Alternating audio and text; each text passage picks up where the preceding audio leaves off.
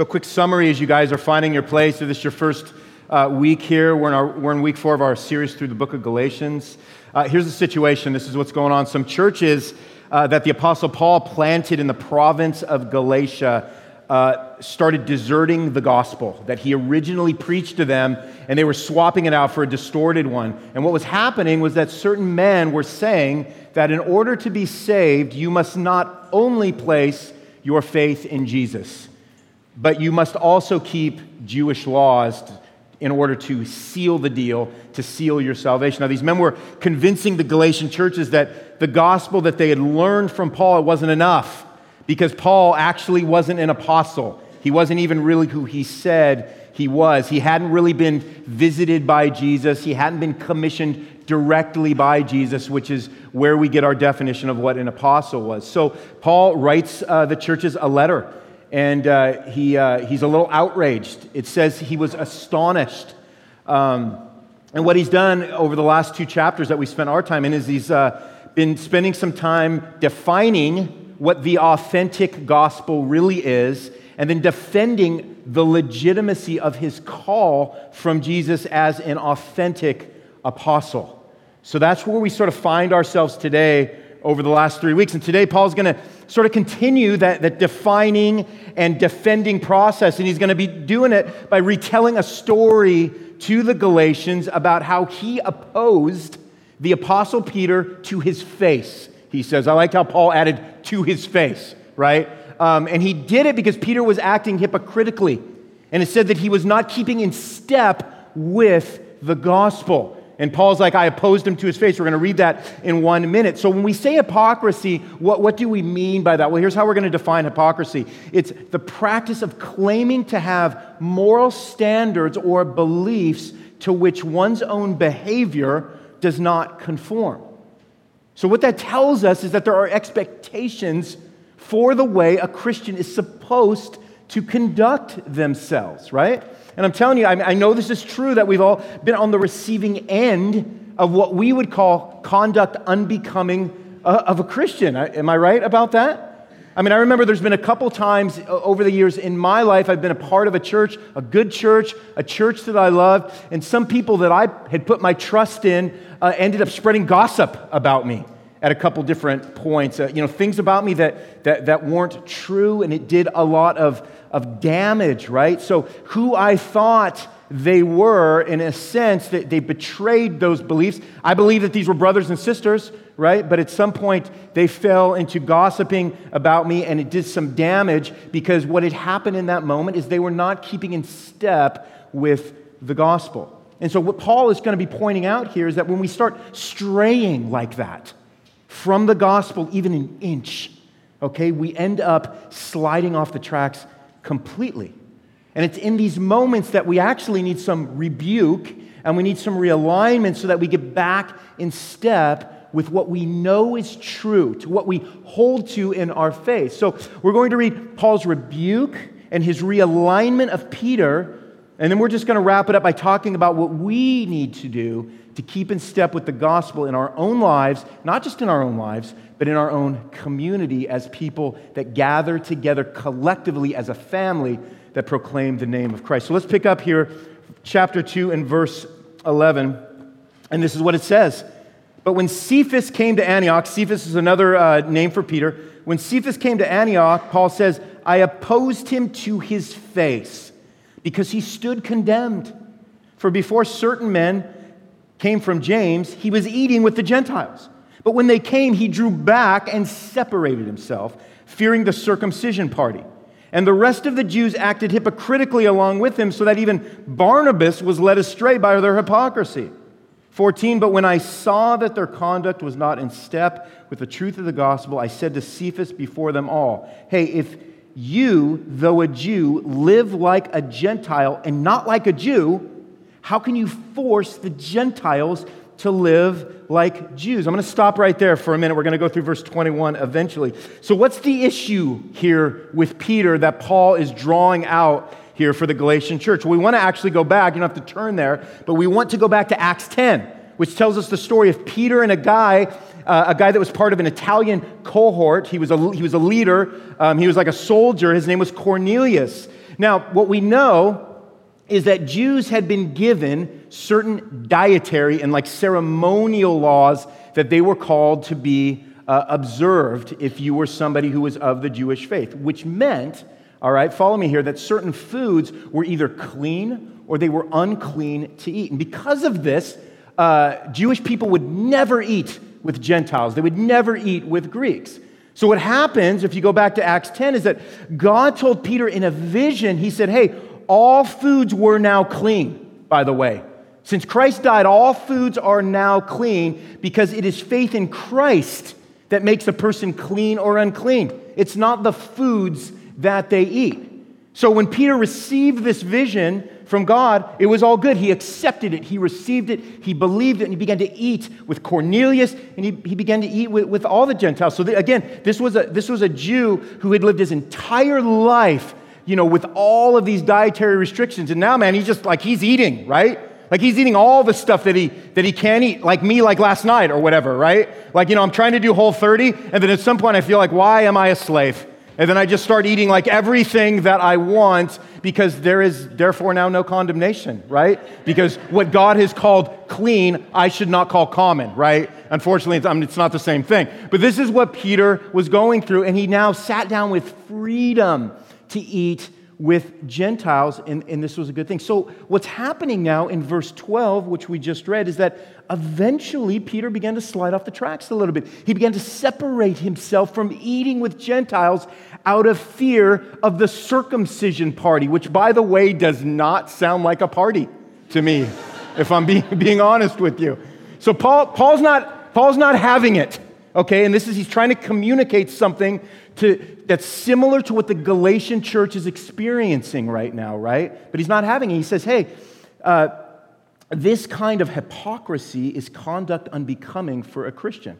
And the result is that Peter stood condemned, Paul says, and out of step with gospel truth. The other thing we notice about hypocrisy, as we've defined it, is that it's dangerously catching, right?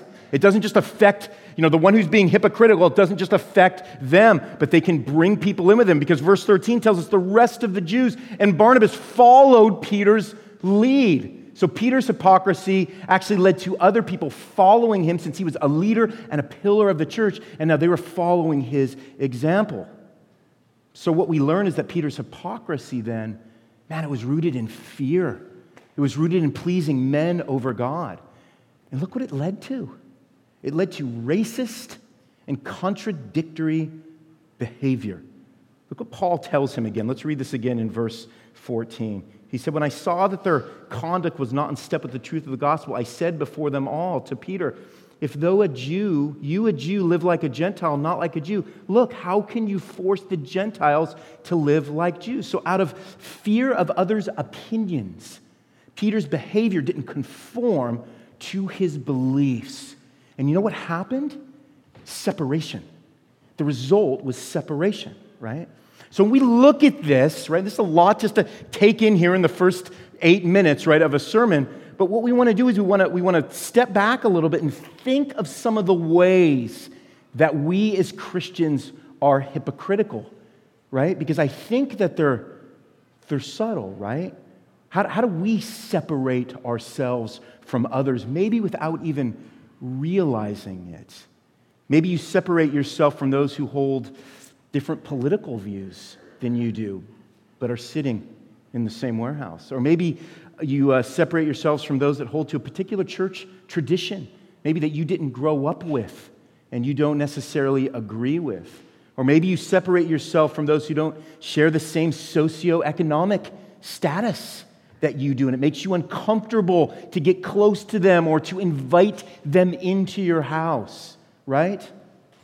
Or maybe you separate yourself from those who you believe have less sanctified habits than you do. So the question for us is, well, is this us? Is this you? Do you call common what God has made clean? Because that's what God said to Peter when he gave him the vision. And Peter said, Lord, I can't eat those foods that you're telling me to eat. And God said, Peter, don't call common what I've made clean. That's what God said to Peter in Acts 10. Because you know what's interesting about all this? This is what I just described, all those different things that can create separation. This is actually the very uniqueness of the church. It's the uniqueness of the church, which is a gathering of saints that, listen, may have very little in common by the world's standards. Because all that stuff I just listed off, world standards. May have very little in common with world standards, yet at the same time share the greatest commonality because of Christ. Ephesians 4, 2 through 3 says, Paul to the church in Ephesus says, look, with all humility and gentleness, with patience, bear with one another in love, and be eager to maintain the unity of the Spirit and the bond of peace. That includes all of these little things that can turn into hypocrisies for us if we let them separate ourselves from those who are fellow brothers and sisters in Christ. And by the way, this is one of the reasons that we gather in weekly community groups, to be honest with you. Because you know why? I'm going to tell you why. Because anyone can fake it on Sunday. I mean, all can fake it on Sunday. I can fake it on Sunday. You can be polite on Sunday. You can sit on the other side of the warehouse on Sunday. You can remain unchallenged in your silent separatism, right? But every week in a community group, right, in someone's home, there is a Republican sharing a meal with a Democrat. I know you don't believe that, but we have Democrats in this town. There is a wealthier woman praying with a woman of less means. There is a teenager reading the Word with a teenager who is struggling to believe the Word. Do you see what that does? It doesn't allow us to separate. That's not a plug for community groups. It's a plug for community groups. It's saying get in with people that have been called to be your community so that you can't fake it on a Sunday, so that God can do that work in your soul that, by the way, Paul is telling us he was doing in Peter's soul. And you know what? Look at Peter and Paul here. A former Pharisee calling out a former fisherman for keeping Jewish laws that he once killed Christians for not keeping. It's insane. What are the odds? Well, the odds are this, is that the gospel sews together what sin and hypocrisy separate. All right, does that mean everything is permissible? Are you just saying everything's cool, Ronnie? Of course not. But our standards begin with grace through faith in Jesus Christ, which means our behaviors must conform with the good news and how we approach all these things, right? Because hypocrisy damages your witness, and it drives a wedge in your relationship with Jesus. When Peter refused to eat with the Gentiles, he was not believing that God would give him grace to withstand the naysayers, right? Hypocrisy tears away at your testimony.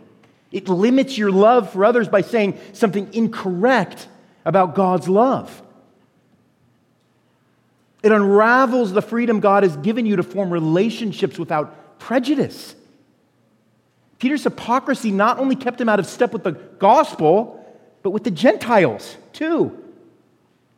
There was something practical about his sin. How could he fellowship with them while he separated himself from them to save face? Well, he couldn't.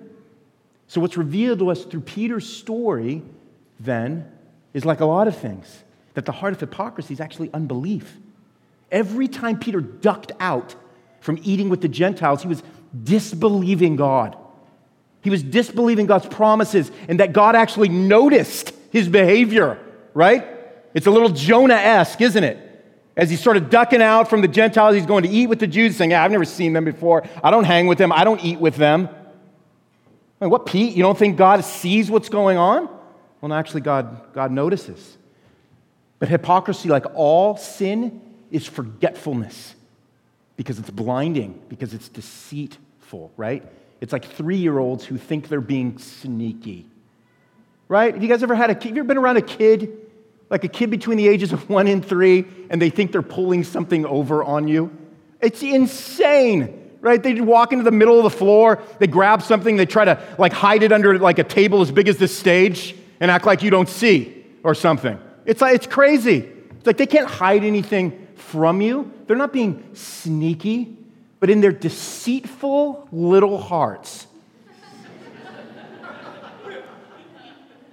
Yeah, all your kids are sinners. Let's just state it straight up here on the stage. They think they are, right? They think they're, but that's the pattern that we carry with us into adulthood before the Lord. So Peter's hypocrisy was rooted in unbelief. It was rooted in a fear that unstitches the fabric of gospel fellowship.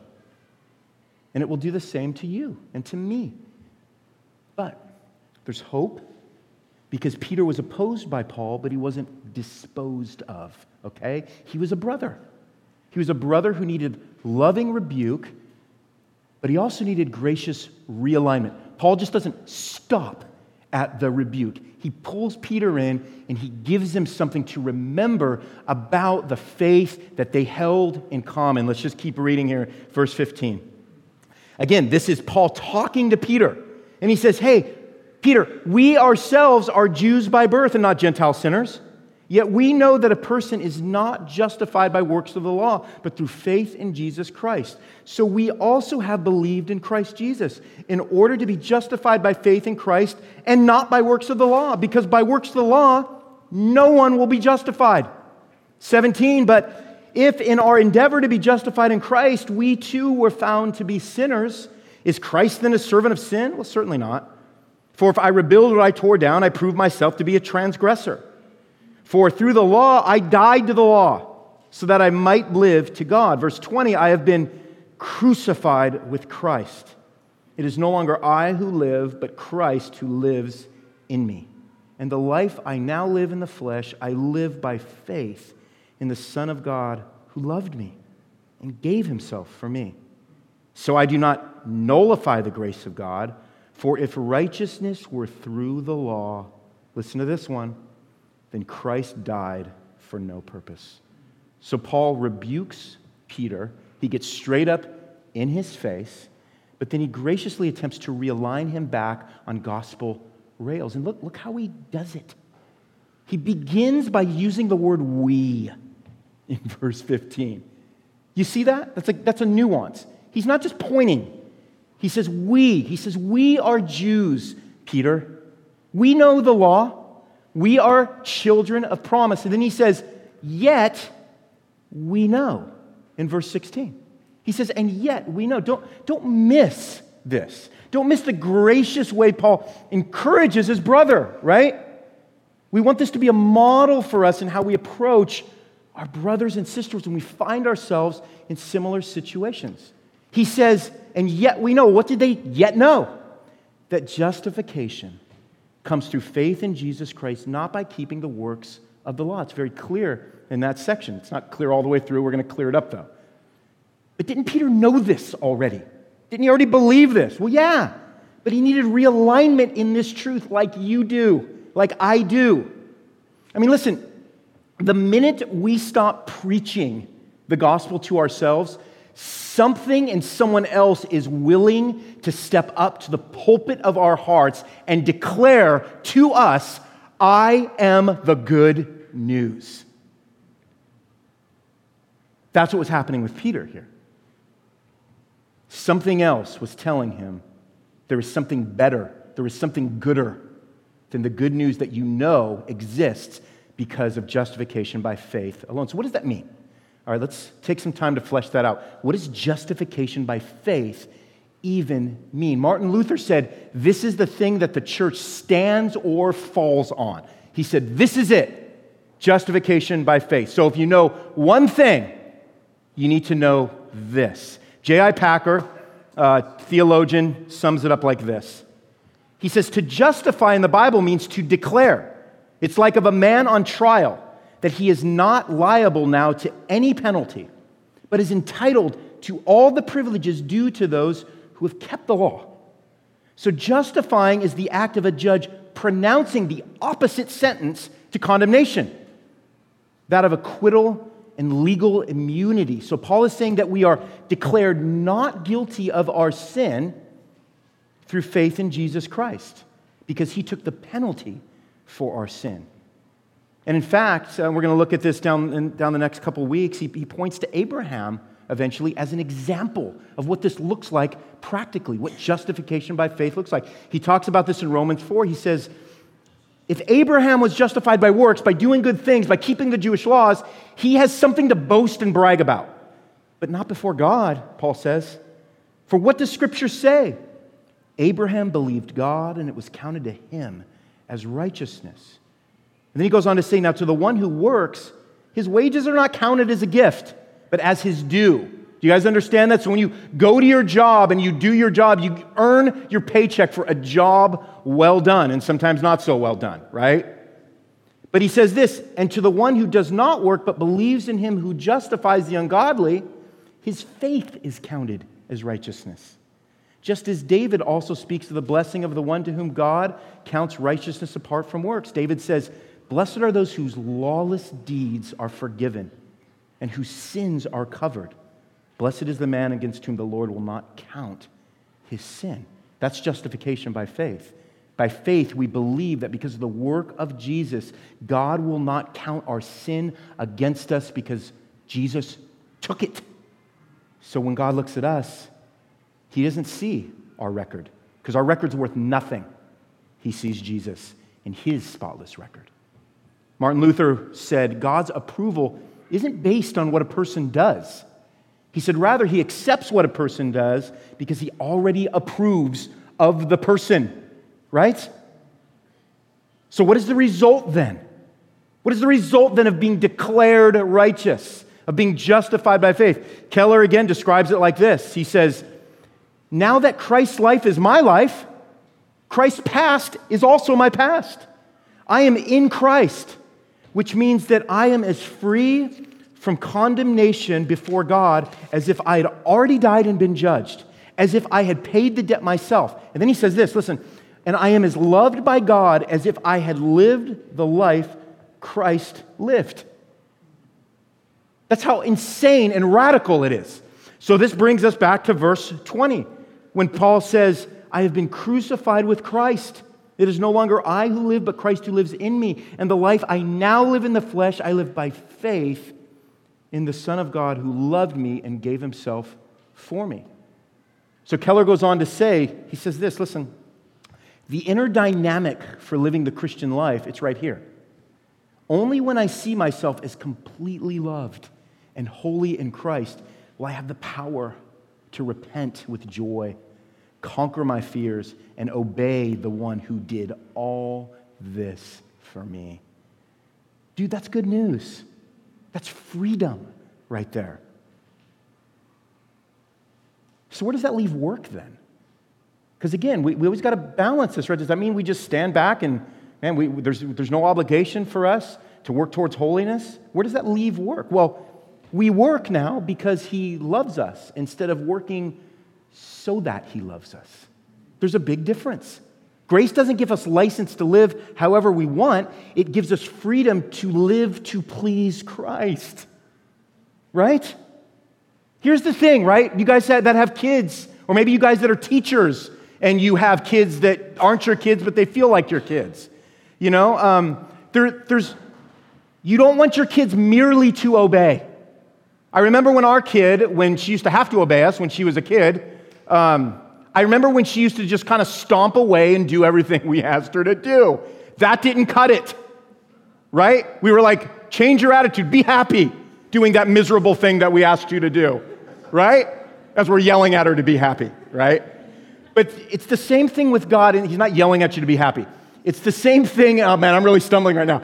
It's the same thing in this sense. God cares about the motivations of our heart, right? It's not enough just to walk around like the Pharisees and saying, fine, I'm doing everything you want me to do. No. That's not the point. The point is that there's a directional, motivational change in our heart where we now love God, and our love for him increases to the point to where, man, our whole being is consumed with desire to please him because we're already in. We're already saved. We've already been delivered. Right? It's in actuality that our good works are what give good evidence that the gospel has actually changed the motivation of our hearts. Why is this so important? Verse 21. I do not nullify the grace of God, for if righteousness were through the law, then Christ died for no purpose. So all of this is so that grace is not nullified. Nullified means to make of no value. If grace has no value, Paul says, then Christ died for nothing. There's no reason for him to die. This is what Paul means when we go back to verses 17 through 18. This is a little confusing. Let me read this again, and I'm going to flesh it out really quickly. But if in our endeavor to be justified in Christ, we too were found to be sinners, is Christ then a servant of sin? Certainly not. For if I rebuild what I tore down, I prove myself to be a transgressor, or another word for transgressor is sinner. So in other words, listen, if we flagrantly sin because we know, hey, I've been justified by faith, everything's cool, does that mean justification by faith actually promotes us sinning? Well, he says, heck no, it does not. If someone claiming to be justified, this is what he's saying, continues to build on sinful patterns that Christ destroyed on the cross, then it kind of proves that this person has not grasped the gospel, but has used grace as an excuse to keep on sinning. That's what it's telling us here in 17 and 18. So, this is why we're careful with people who live like heck, but claim that there was that time they accepted Jesus in their heart. Which, by the way, accepting Jesus in your heart, that phrase is found nowhere in Scripture. That's why we don't actually use it at the church, okay? Now, I'm not going to get off on phrases, okay? It's okay if you use that phrase. It just doesn't tell the whole story. But what does that do then for us when we run into that? Does that make us the salvation secret service?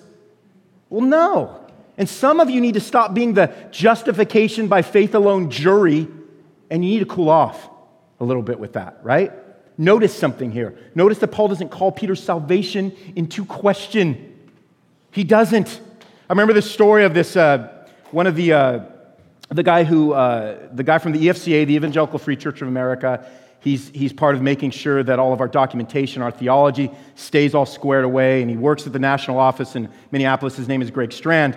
And I remember him teaching us one time in a particular seminar. He made this comment, which I thought was amazing. It's always stuck with me. He said, there have been seasons or moments in all of our lives where someone observing our behavior questioned whether we were even saved. And that's true. That's absolutely true. I remember somebody was, this a couple of years ago, I remember somebody was driving down the road here in Ashland, and nobody here in the room, unless you showed up, and he stopped, and we'd had a little bit of a strained relationship, and he kind of slowed down, made a comment through the window as he put down the window, and I almost dove through the window. I was so angry at him, and I just spouted back, these comments, and Melissa's right next to me, so I was caught and I was found. Man, that was a particular moment that if any of you would have seen that moment, you would have said, didn't he just preach on Sunday? What was that? What was that whole thing? What was that whole justification by faith alone thing he just preached on Sunday?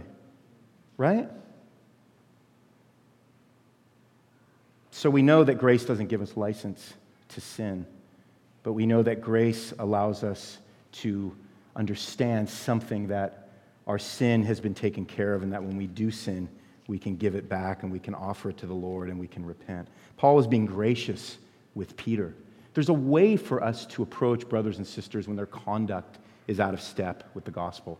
And the words slow, kind, gracious, merciful should always describe our posture. Because listen, another way that grace is nullified is when we don't show any. That's another way that it's nullified.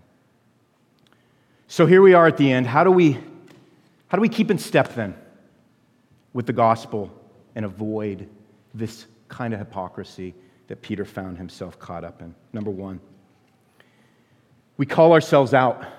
Call yourself out. Have an honest conversation between you and the Lord that He would reveal. Pray that He would reveal any area of your life that has fallen out of step with the gospel. Call yourself out. Go a step further. Go to a friend and ask them the same question. Ecclesiastes 7:5 says, "It is better for a man to hear the rebuke of a wise man than to hear the song of fools." It's a good thing when somebody wise tells you something about you that you don't have eyes to see. Proverbs 27:5 says, "Faithful are the wounds of a friend, but profuse are the kisses of an enemy." A guy named Greg Morse, who was writing an article for Desiring God, said, "Godly friends will wound us for our good. They'll rip open our carefully crafted excuses and stun us back to life." Listen to what he says. "But safe friends are dangers to our sin." Paul was God's grace to Peter to get him back on gospel rails. But let me encourage you now, though, really quickly, in another way, okay? Because when we read this passage, our first tendency is to put ourselves in the place of Paul, isn't it? And we want to grab our capes, right? We want to become part of the justification league. We want to be a vigilant opposer of hypocrisy, right? But if we really believe God, if we really understand the gospel, we'll really see ourselves in the place of Peter, won't we? And we'll do what Jesus instructs in Matthew 7:5 when he says, "Hey, first take the log out of your own eye, and then you will see clearly to take the speck out of your brother's eye." We'll end up humbly confessing the ways we are out of step with the gospel so that when we observe a brother or sister who may be, we can approach them as brothers and sisters and walk alongside them with a humble sobriety that longs for restoration over condemnation. I recently spoke with a friend of mine who is a family pastor in Louisville. His name's Jared Kennedy. And I was asking him about some of the ways that they teach their kids. They do their kids' curriculum. And he said something really significant that I thought really struck me. He said, what we try to do every time we lead our kids through a Bible story is, he said, we teach them to identify with the one who needs Jesus the most. Isn't that a good word? That's a good word for us. That's a good word when you buy the Jesus Storybook Bible and you lead your kids through that. It's a great question to ask them. Hey, who's the person that needs Jesus the most? Guess what? That's who we're like. Because the only hero of any story in the Bible is God. It's not David. It's not Daniel. It's God. And it's Jesus. It's the Holy Spirit. So we need to call ourselves out. Secondly, we need to do some honest realignment, like what happened between Peter and Paul. Remember, Peter was still saved. He was a brother, but there were things that were out of step with the gospel, and he needed realignment. Here's the question. What in your life is out of realignment? It's out of alignment with the gospel. If you've been saved by Christ, it means your sin has been crucified with him. And your hopelessly sinful, unrighteous, condemned former self is dead. And in its place is Christ living in you instead. That's true. That's truth. This means everything in you, though, needs to be brought back in step with the gospel. That's everything. Right? Your thinking, your behavior, your feelings, your desires, your motivations. Be honest about what needs to die in your life. And by the way, it's not just behaviors, but desires for what shape those behaviors. Look hard on those neglected areas that you dismiss and you claim ownership over because they are your master if Christ is not Lord over them, right? It's kind of like your body. It's exactly how your physical body operates, right? Any of you guys start neglecting dental hygiene and just expect to have a nice set of healthy teeth, you're wrong, right? Your teeth will decay, and what does the pain do? It affects your entire body. For those of you who have battled with a toothache, right? I mean, the rest of your body feels great, but not so much because this one area is infected and decaying. That's what happens when sin goes undetected, when it goes neglected in your life. It infects all the areas of your life. Remember the story of Cain and Abel? Remember the first two sons of Adam and Eve? Cain becomes angry and jealous of his brother Abel because God accepted his sacrifice. And his anger began to rule and fester and control him. And God told him, God visited Cain in Genesis 4, and he said, hey, brother, if you do not do well, sin is crouching at the door. God said, its desire is contrary to you, but you must rule over it. So we must remember what Christ did on the cross so that sin might not rule over us.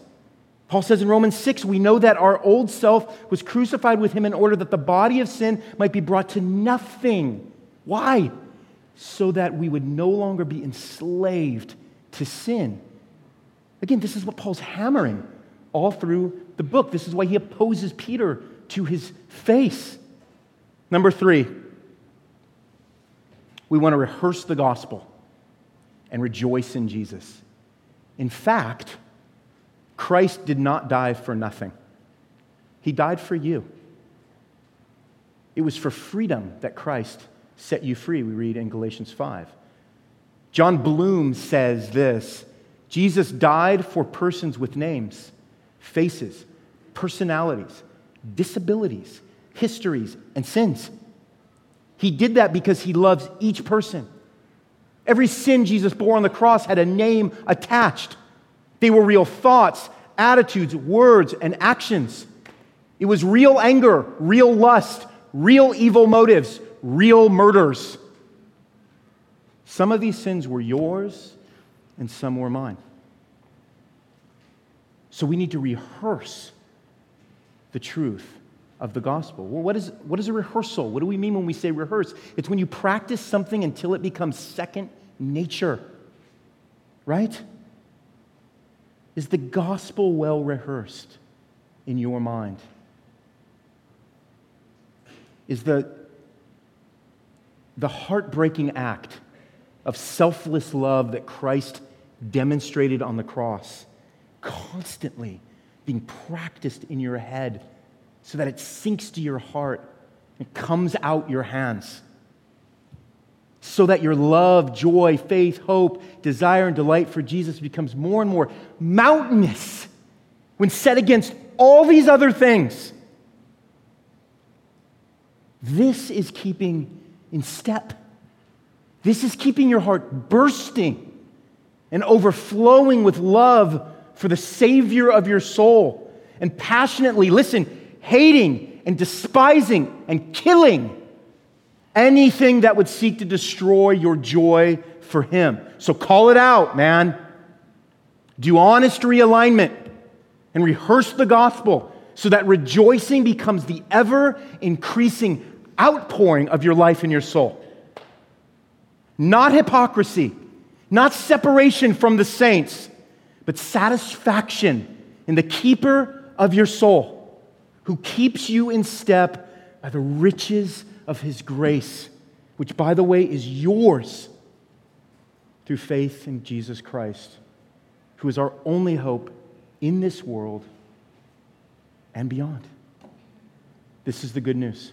Let's pray. God, thank you that we are able to read Paul's words, which are your words, to grasp what justification by faith alone means, to take stock of our own sin and hypocrisy, to look at the ways that we have separated ourselves from others. God, I pray that you would forgive us. I pray that you would do that heart work in us by the Holy Spirit right now and reveal these things to us that need realignment. It's a gracious realignment because you're a gracious God. So, Lord, we pray that you would do that work and we would experience the joy that comes from knowing we are free. We have found freedom in Christ. Lord, let this be the greatest news to be celebrated and to be rehearsed every facet of our life. Don't let us walk out of here so forgetful, so eager to get back to the life that is enslaving us. Lord, do work in us this morning. Lord, let this cause our hearts to rejoice because we're all here and we're all gathered and we all have opportunity right now to come before you, to repent before you, to ask that you would take our lives and wash us clean. You restore us like you restored Peter. We know that eventually Peter ate with the Gentiles again. This hypocrisy did not follow him for the rest of his life because you restored him, and you did it through a brother that was kind enough to love him with rebuke and realignment. So God, let us receive that well, whether it's in a prayer to you where you reveal these things or in a conversation with a friend or a spouse. I pray that we would do this hard work knowing that by your grace, Lord, we've been given all things, all freedoms, and all measure of joy in Christ, who's the Savior of our soul. And we thank you for this. In Christ's name, together we said, amen.